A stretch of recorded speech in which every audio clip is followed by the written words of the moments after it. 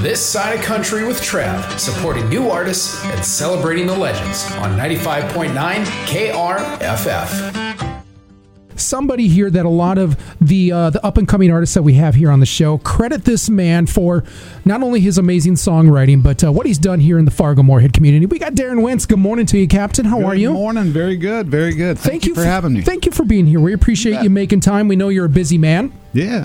How was your Valentine's Day? What'd you do? I too work in radio. Yeah. And I was at a trade show, covering a trade show for radio for Valentine's Day. So it wasn't a very exciting Valentine's Day for me. Yeah. Doesn't sound very romantic. That's okay. I had fun. Yeah, absolutely. What do you do in radio? Enlighten our listeners with that. I'm an account executive for agricultural talk station here in town. So we're a very specific market. Absolutely. How long you been doing that now? About 10, 11 years. 10, 11 years. Yeah. How long, and I'm probably already stealing a question from you here, Katie, because we're going to turn it over to you for 3 questions here, but how long have you been in music and playing actively here in the Fargo-Moorhead community? I think my first gig in Fargo was 1989. Wow. 1989. Yeah, I was in college at NDSU. Okay. And I came here for communications and agriculture. Right. And I think I made my first dollar playing guitar.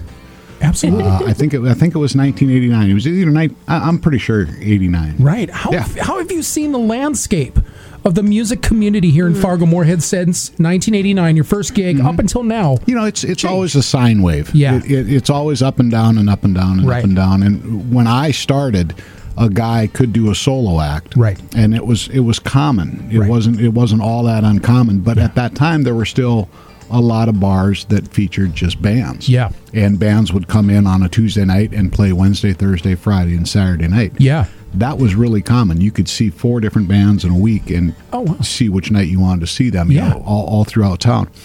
And then it kind of went the other way again for a while, and you couldn't get a gig as a solo performer or as a duo or as a small acoustic act. Interesting. And it comes back and forth and back and forth. You know, it's always up and down. Right. So what do we got to do to make things more consistent and keep that growth process supporting artists and the music industry here in Fargo-Moorhead? What do we got to do, in your opinion, to keep that growth consistent? Well, Trav, you're stealing all my questions. That was not a question of yours. I saw your questions. You were going to ask him what his favorite color was. I know that. Or if I like pickles.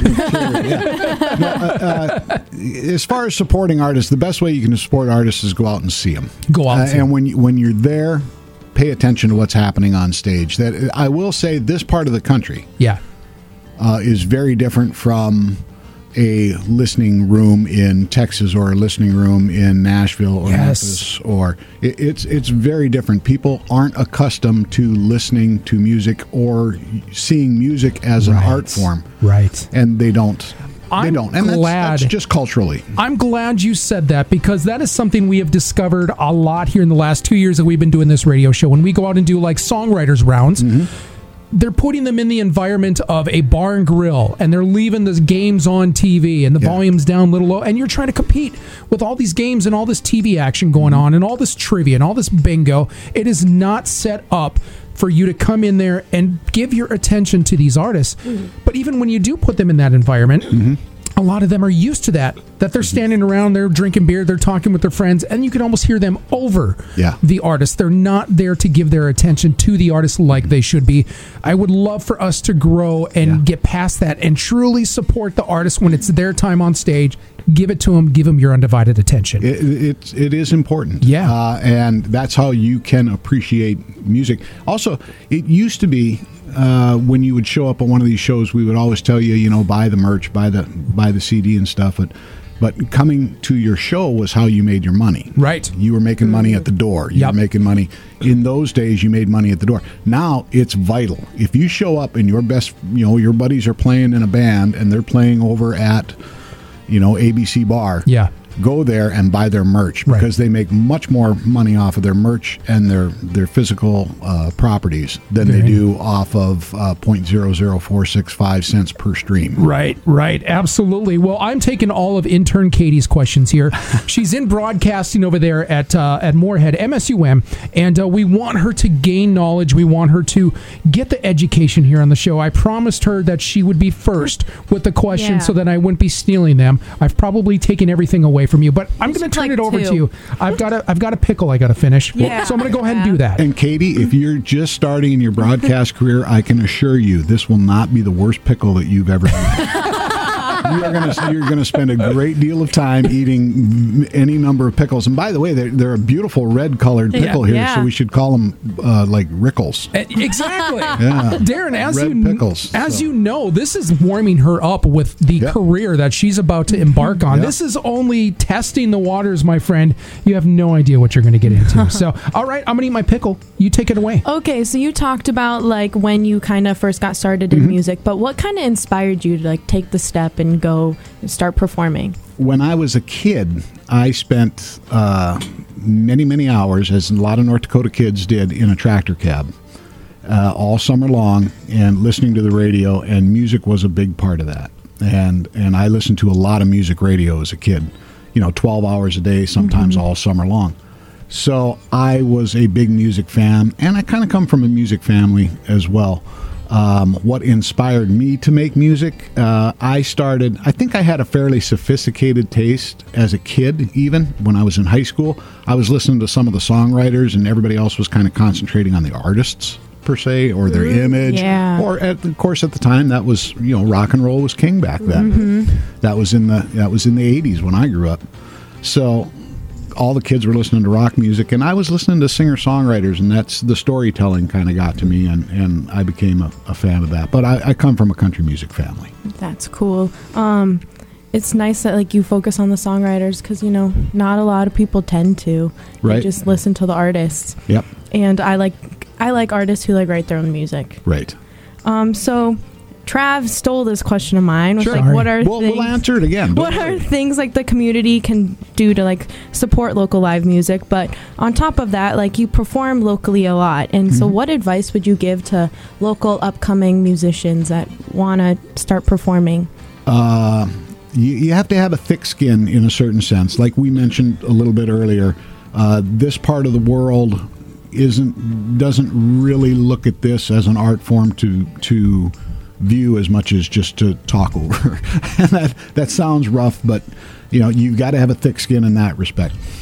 If you are a great artist, if you are truly the next Taylor Swift, if you're truly the next Garth Brooks, you've got to realize that you can make an incredible piece of art and it may not be successful.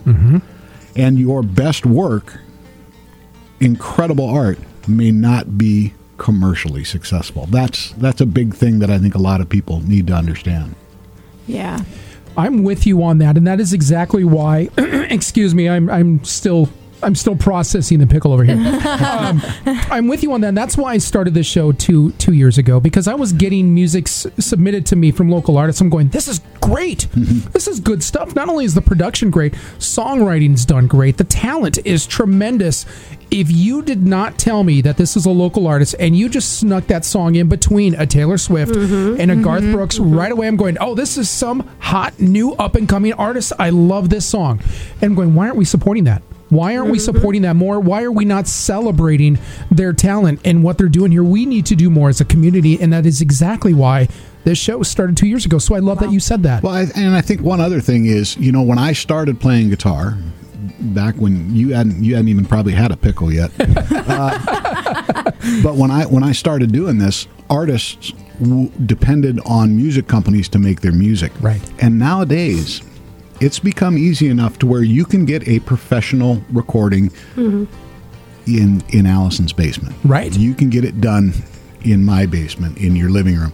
You can get a really good record. So it's become easier and easier to make music, but it's in many ways become harder and harder to find music. Right. So as music becomes pervasive in everything, think about what you do during the day where there's music playing. Yep. Whether you got the radio on or whether you're you're shopping or whatever. Right. There's always a song playing. Yep. The music is the soundtrack of our lives. Right. And that sounds like a huge cliche, like somebody in Nashville wrote that, but it's true. Right. So how would you tell an artist, what do I got to do to get people's attention? Because there are so many things technology-wise. Listen to everybody's got a podcast these days. You can get on a mic, talk about anything you want. I've got a podcast. Same with artists. You've got what is it that they do with auto-tune? You've got auto-tune. Somebody can just go in there, auto-tune something. Maybe they know how to write a few words. There's already music beds that are already produced. You just pick the one you want, write some words to it, sing in an auto-tune mic. You've got a song. Knowing that it is so easy, how does an artist stand out, in your opinion, to get the attention of people to listen to their music? I think there are almost two questions there. One, how do you get better at writing songs or telling that story? Right. And that's through the study of literature, poetry, and how stories are told. Right.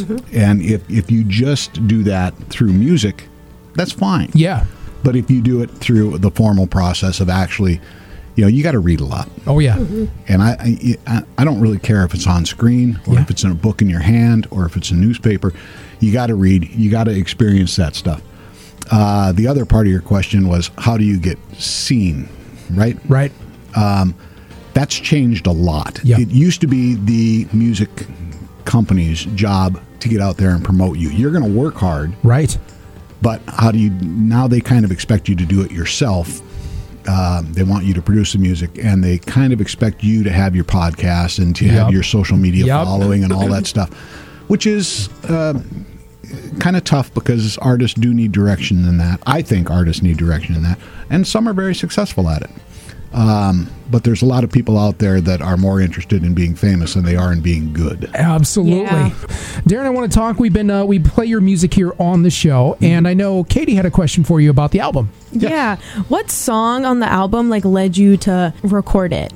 Ooh, that's a good one. I knew I wanted to do. I knew I wanted to get something out there physically.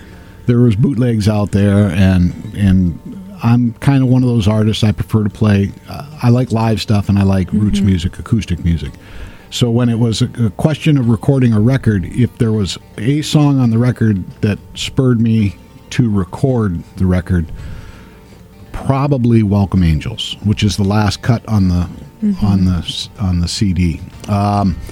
When I had that one and people started reacting to it the way they did, I went, okay, I probably need to have a better cut than just a bootleg on this. Right. Yeah. Right. And if you're going to do that, then the question becomes, there's a lot of artists, in particular upcoming artists, that say, I'm going to do an EP real quick and I'm going to release these tracks digitally, which is fine. But I wanted to have at least 10 cuts and do a full album. So yeah, I went down. My buddy Brooks West and Jonathan Jared Rice produced it down in Nashville at Bull Eagle Studios. And I had a good time. It's a great record. Yeah. I want to ask, we're kind of back into where we started with the music industry. When you think about the 50s, Elvis Presley, things like that, they used to record a song, put out a single, and you'd have the B-side. That would have to tide fans over for a couple of months. Then you'd get another song. Yep.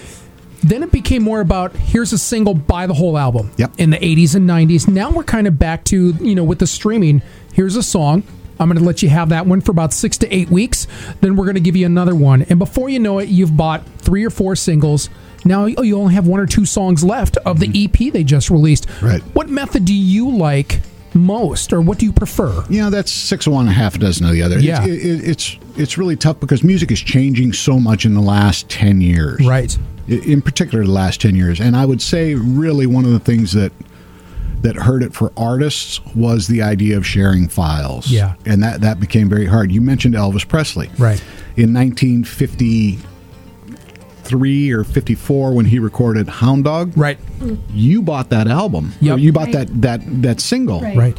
You paid what for it? 99 cents. Wow. And you bought it at Walmart, or not Walmart, Woolworths. Yes. You bought it for 99 cents. Yeah. 1953, 1955, right in there, wherever it was.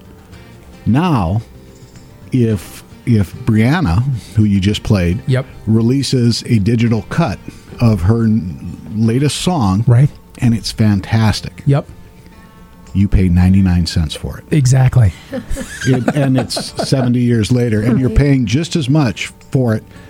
Elvis got 8.5 cents mechanical royalty when you bought his CD. When you stream it from Brianna, her new song, she gets 0.00465 cents. Oh, that's terrible. So it's You truly do not make that much money unless you've sold millions of singles. Well, and it's true. Now, here again, that has nothing to do with the art. Right.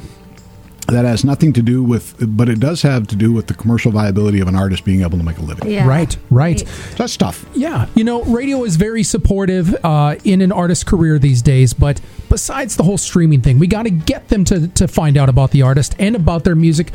What do you see being a very important factor for artists these days to help them spread, hey, I'm an artist, I make music, I want you to check it out? What would you say is a really good component that helps them promote themselves? Well, they do a really good job. The new artists today, the kids that I would have I shouldn't say kids, I know, but I'm an old man, so the young artists that I would see that would play the Songwriters Night that I've been involved in. For over 10 years, I hosted the Songwriters Night downtown in Fargo on Broadway at the old Hodo. Okay. And the artists that we would have there, they're very aware that the way to get it out there is through the digital platforms. Right. And that's, through their TikTok, through their YouTube following, through their Facebook, through their Instagram and all that stuff. And I would say, and I just read something the other day, like I said, I work in radio like you folks. I just read something the other day regarding the viability of TikTok as a commercial platform. Right.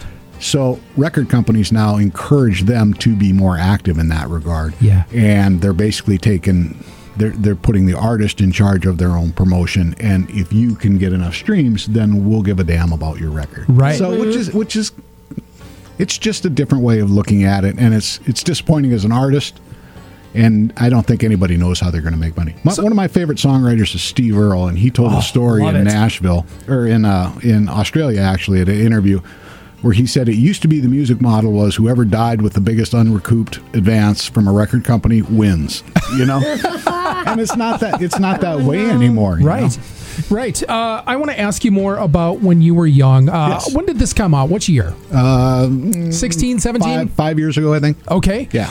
Did you release any music prior to this? Nope. This is your first one ever? Yeah. I was an old man when I made a record. All right. Which is funny because I made a CD the week people quit buying CDs. That's a lot of fun, by the way. I encourage you to So having had this experience now, are there more in the works? Do you have plans to make more music? Yeah, I pandemic, I was kind of at the point where I wanted to record, and you get a pretty thick catalog when you get to be my age. Right.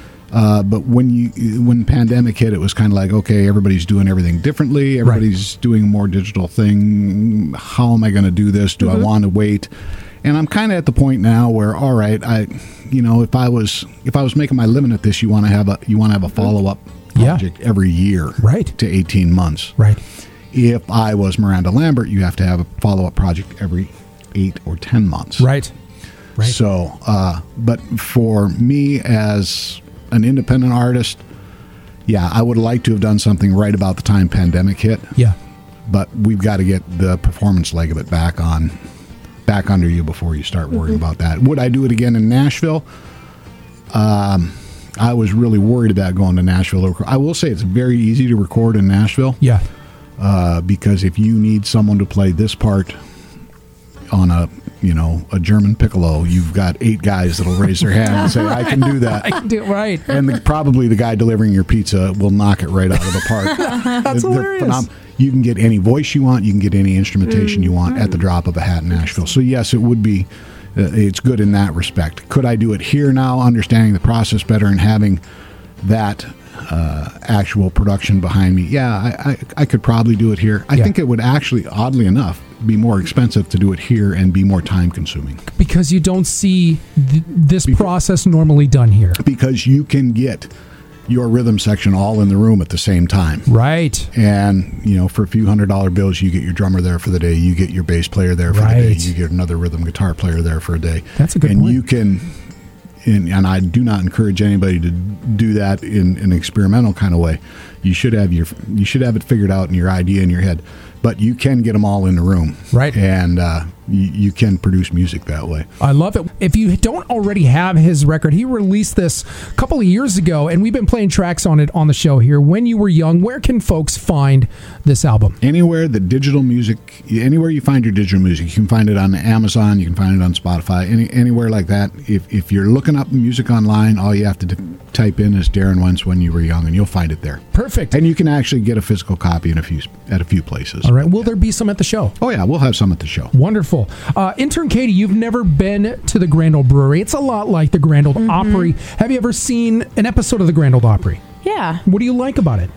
My dream's like to go to Nashville because I've never been to Nashville, but I like the Grand Ole Opry because they do spotlight like new upcoming artists, right. and they get to do their Opry debut and everything like that. So one of my favorite artists just made his like Opry debut like this past weekend. His name's Charles Wesley Godwin. So like getting to see like him do that, like I saw videos and stuff, and I'm like, aw, it makes you proud too. Very cool. Very cool. Alicia, have you ever seen the Grand Ole Opry before or heard of it? I've heard of it. Never seen it. Yeah, you're going to your first Grand Ole Brewery coming up here March 10th. What are you most excited about from what you've heard?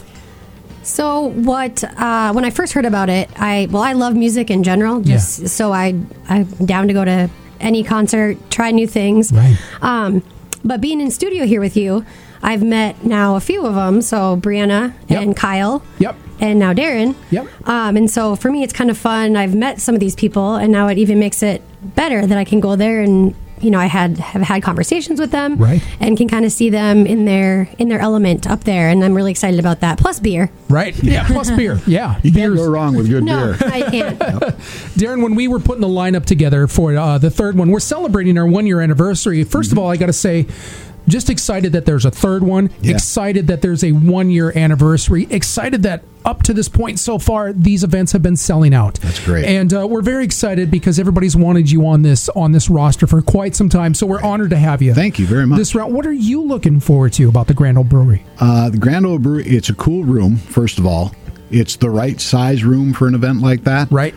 Which people can, you can get twisted. I wouldn't want to have a songwriter show in more than about 1,000 seats. Right. And what are we going to put in there for Grand Ole Brewery? You guess we're going to have a few hundred? Yeah. We're a little over 2. Yeah.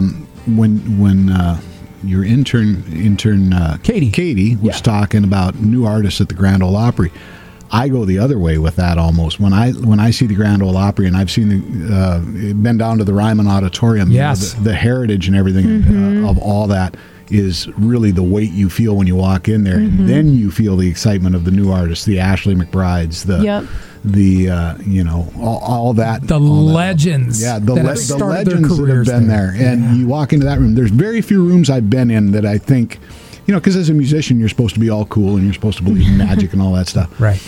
And you kind of, at some point, that wears off. You start realizing the reality of stuff. There's very few rooms I've been in that I thought were, that had that something, that magic something. Yeah. The Ryman Auditorium in Nashville is one of them. Absolutely. And that's the mother church of country music. So let me put it to you this way then, just by what you said, when you think about who the local legend is going to be on this bill. Ooh, that's you, my friend. Well, okay, and the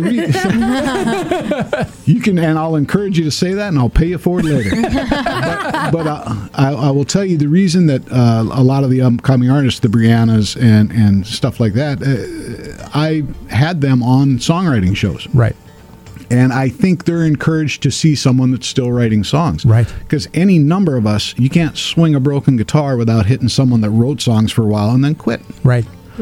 So I think the young artists that I would have at Songwriters Night over the years, or to stay involved in the songwriting community, right, and to still do it at my advanced age, of 79,000 years, whatever, they see that and they go, okay, you can still do this, and you can still have fun, even if you're not making your living at it, right? And they can see that that's important, and absolutely. I encourage people to, when you've got a 17-year-old girl with a guitar, you're going to get a love song out of it. That's the way it goes.